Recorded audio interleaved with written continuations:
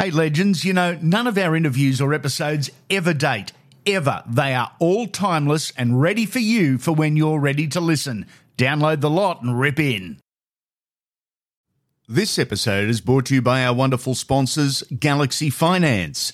Sponsors and personal friends that I trust enough to go to with questions about my own finances. That's not a sales pitch, that's fact. Any questions, any queries, they have the solutions from home loan lending to complete financial planning. With official interest rates at an all-time low, the lenders want your business. With Galaxy Finance, they'll do all the work for you and find the best possible deal. They'll do it all. Get in contact, ask for Leanne, and mention Unfiltered for a free chat. A free chat. No obligations, a free chat just by mentioning Unfiltered. galaxyfinance.com.au is where you can find them.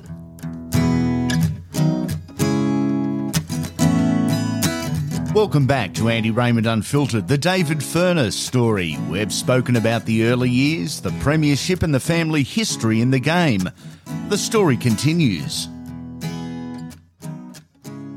Fernsey, correct me if I'm wrong, but you're one in a very unique club that actually played for their country before playing for their state. Is that right?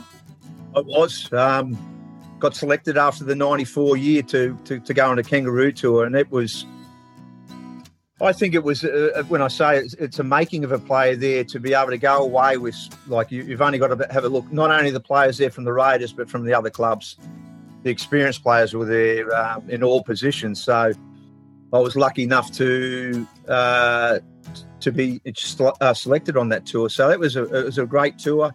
It made me a better player. It made me understand the game more, and obviously how professional you got to be to get to that level. So, and it wasn't until '96, Andy, that I actually first debuted or represented New South Wales.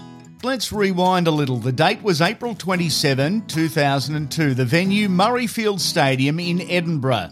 The event was the 101st staging of the Challenge Cup final. It was contested between old rivals Wigan and St Helens. The first thing that stands out, Dave, it wasn't at Wembley, as is tradition. Well, if you remember, that was when Wembley was getting torn down and rebuilt. So there was obviously the grand final in the Super League, Old Trafford. So they actually, each year they'd change it. So that year it was Murrayfield, but that had a lot of history. Oh, yeah. So it had a capacity of 90,000 and it was full. As you mentioned before, the rivalry over there, it's like let's say your Wigan, St Helens, it's like your Manly versus West in the days. The rivalry is huge. So tremendous occasion and what an atmosphere to play in. You'd played in some huge games and some sellouts in Australia. Was this next level? Was this just something different because of the fans, the interaction, the singing, the chanting, etc.? I think along with we've always heard about it or actually watched the games. The Challenge Cup is a prestige tournament or cup to be involved in, and it goes back for so many years. So tradition was one. The atmosphere itself, we probably haven't grasped it yet, but we're not very good singers, Yes. So the atmosphere over there and the passion of the English supporters, it makes for memorable. That's easy to say, but it was just an electric would be the word to go out on that stadium and play. A host of Australasians in the game. Your teammates at Wigan included Brett Dallas, Jamie Ainscough, Julian O'Neill, Adrian Lamb, Craig Smith. For the Saints, Darren Albert, Darren Britt, Peter Shields, Sean Hoppy and big bustling Barry Ward. Gee, there's some quality there, mate, and that's not even including the Radlinskis, the Carneys, the Farrells, etc. Well, it was. That attraction for players to go over and play was because of those types of games. If the games, the atmosphere. I can remember, Andy, that in '94 I toured England. It was the first time I was at England there with the Australian side, and it was just something for me. I just thought I'd love to go over and play for a club. Now, my father's been over there in an 86 kangaroo tour. He's been over a couple of times. I can remember this, Andy, that he the 86 tour, he come back with a jersey. Yeah.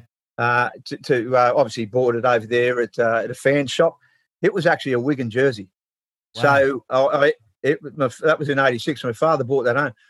The prestige of Wigan at the time, they'd won a lot of premierships, they've won a lot of trophies. It just had that stigma about it, and just to have that jersey, I ended up sort of playing in that Challenge Cup, but I loved it. It was an honour too. It was an honour to play in the competition over there, and it was an honour to play for the Wigan Warriors. What are your fondest recollections of the game itself? It was close. What I do remember is our fullback Chris Radlinski had an infection. He got out of the hospital bed on the day. Wow. To saddle up for the team. So it was a really big effort. So he was on the IV, he was on the drip and getting everything in there. He come out on the day to play, and he got man of the match. Yeah. So, and it is, as you said, the rivalry between St. Helens and Wigan was huge. The atmosphere afterwards, going back to Wigan, the town, open top bus and those. So that's what I remember about it. And I think my time in Australia and playing for Canberra, I just absolutely loved. But I was just also after to play in those sort of games, to tick off that I've been involved, and to win one is a bonus.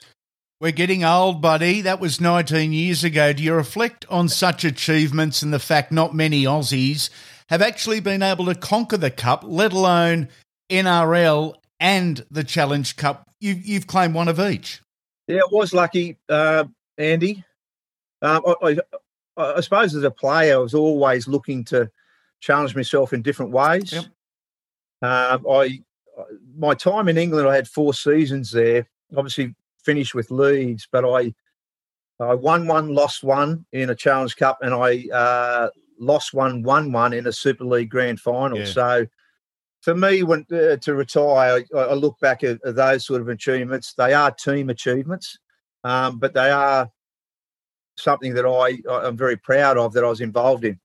At the time in the UK, you were about 31. You'd played 9 seasons of NRL. Was there a feeling that you maybe left Australia a year or two too early, in hindsight? I think it was the right time, Andy. Okay. Very proud of, I played, it was 10 seasons there at the Canberra.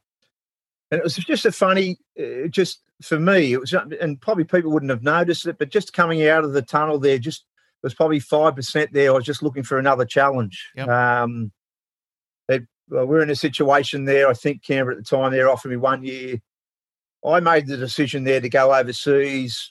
We had, at the time, my kids were 4 and 8. It's a bit of an adventure for my wife and I, Kelly, and the kids. And I say this to players: if you have a hunger to go over and play over there, you've got to do it because the experience you have. Those 4 years were a great 4 years there for myself and the family, and just to be playing the footy over there, I was very happy at my decision at the time. I never regretted.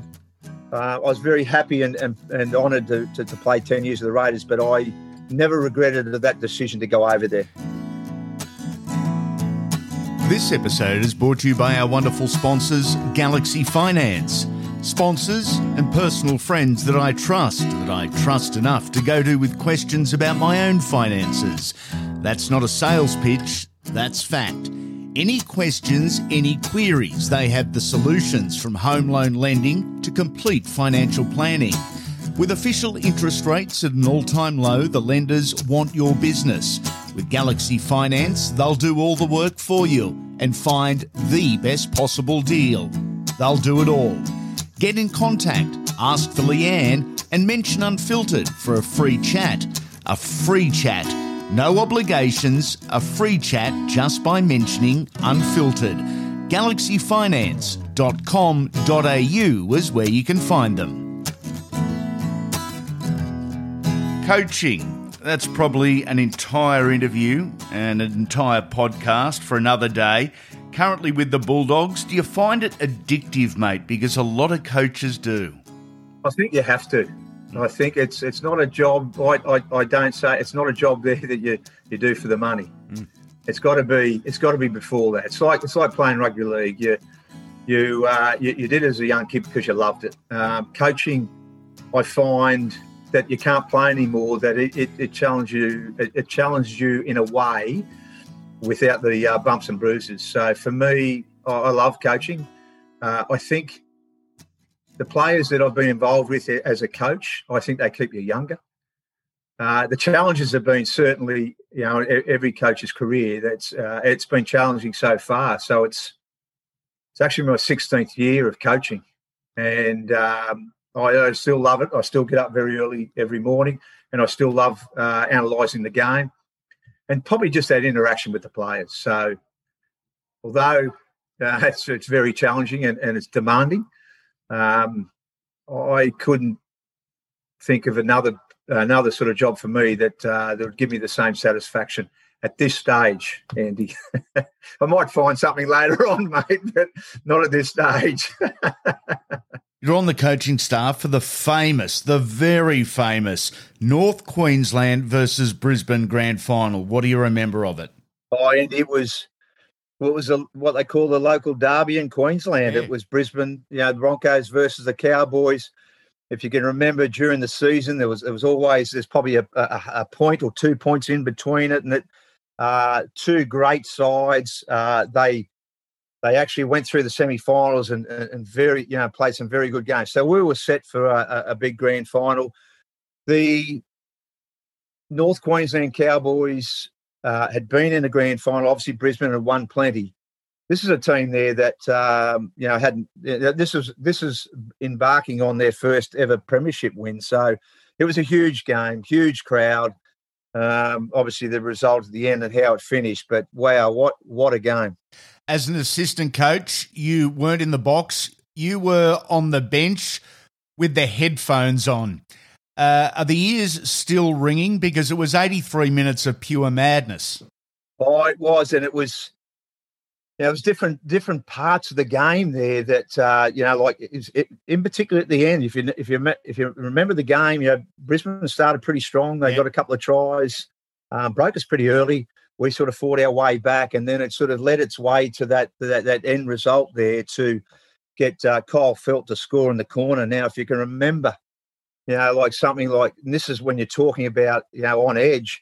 JT had been knocked over all game. Yeah. And if you can remember, just before that, JT still had a ball. He pirouetted. He went back. He went to the other side, passed it to Morgan. Morgan then sort of held it up, then got to Kyle Felt and scored in the corner.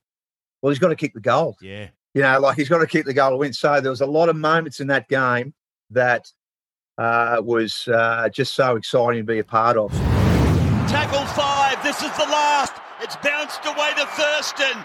Comes up Blair, got rid of Blair, pushes away from McCulloch. Thurston gets the ball to Morgan. Morgan crosses the 20, comes away to O'Neill, gets the ball away, and Felt has scored. Felt has scored in the corner. Look at the box. It's a try. Well, if you don't believe in fairy tales, we might see the giant fairy tale of all time here right now, with Thurston, a kick from the sideline to win a premiership for the Cowboys. Can he do it? It looks to me as it's taken the steelwork. What else can this grand final provide? Wow. The most dramatic grand final that I can remember. So, from right to left, the Cowboys... Hunt is knocked on. The first grand final golden point. Thurston to choose from with Coote. He hits it, he's got it. He's got the field goal. He's got the premiership. He has gone from a captain to a legend and probably rugby league immortality.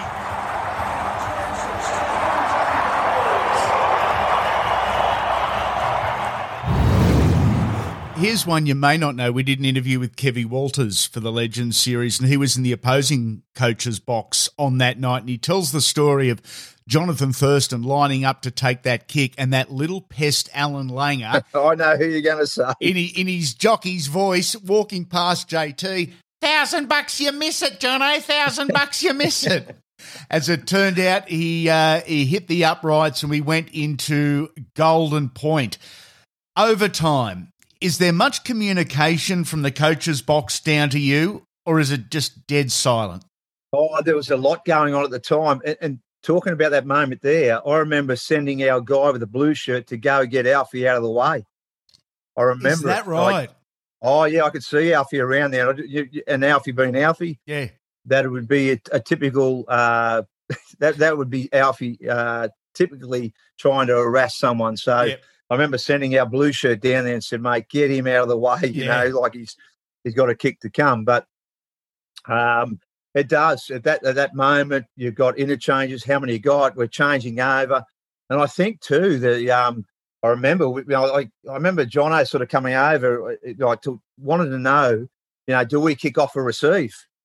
I just threw out there, kick off. No, I was at the thing, and I think, well, Greeny tells me he would have said the same thing, but it was just at that time he wanted a response. I was always of the belief I'd rather kick off.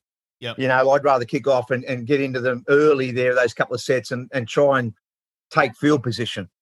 Little did I know that what happened after that. The kick off, the drop ball. Is there panic or is there calm from the Cowboys coaching staff at this stage? I think it was at that time there. It was just up to the players. It was up to Jono, how they set it up, how Jimmy Tarmow that doesn't. Sometimes you lose the sight of how quick he played the ball for Jono to get that kick away, and obviously JT had been in that position before during the year, and he just it was just amazing there that how he got it over. So. You know, I think even just before we got to extra time, people around the bench thought we'd lost. You know, there was a little bit of that. So there's a lot of all emotions that go through it. But in the end, obviously Jono nailed that field goal. The record before that rotten bastard Cameron Smith came along anyway, you were the highest point-scoring forward in the history of the game. That is an outstanding achievement with history as the gauge here, almost 100 years of football, and you're sitting on top of that ladder. You proud of that? Yeah, I am, Andy. I look at, you don't think about those things when you play. You think about just making first grade. You think about staying in first grade. And then when you get some opportunities there to have, you know, play in representative games and representative teams, I think you sort of mainly look back when you've actually retired. Yep. But I'll just tell you on that, the thing that made it special, that I think it was about 40 years that the person that I had taken over on that point scoring was a person by the name of Bernie Purcell. Yes. The special thing about that was he toured with my father in 1956. That is very cool. It was special. He actually he come down from Sydney to present the ball, and it was I've always loved the history of the game, and that was a special moment for me. So. Yes, it was great to be, you know, to achieve that, but just the fact that Bernie played with my father, he come and presented me the game ball when I broke the record. They're the memories there that are special to me. 200 games for your beloved Canberra Raiders. How proud are you now that you can look back and say, I'm a one-club man? Because not many can. Very.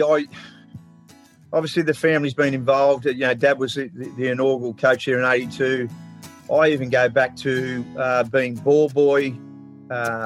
Also, when I got a bit older, obviously, when I got to about 15, I was too old to be ball boy. So I actually used to do, and it was mate, back then it was about $20 a game. I used to do the stats for, and I'm pretty sure it was a Telegraph. So I'd sit up in the stand there and count.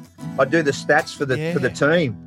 Now, you know, it was a funny time too, because when you used to go back in, the players would look at their stats on the Monday. When I'd run into them again, they'd be saying, mate, I made more tackles than that. I didn't miss those tackles. And I was 15. And I was thinking, what about this? But I've had an association with a club there that I'm still proud that I was able to, play 200 games and also coach. So very special, Andy. A second-generation football family, and few have been better. You played with honesty, integrity and commitment, and those same values shine through off the field in your demeanour and dealing with others. Dad'd be proud. David Furner, you, sir, are a legend. We hope you enjoyed the David Furner story. Before you go, make sure you've subscribed to the podcast wherever you're listening to ensure that you don't miss a thing. And we'd love a 5-star rating and review too as we look to expand the Unfiltered brand. Make sure you come back soon, legends.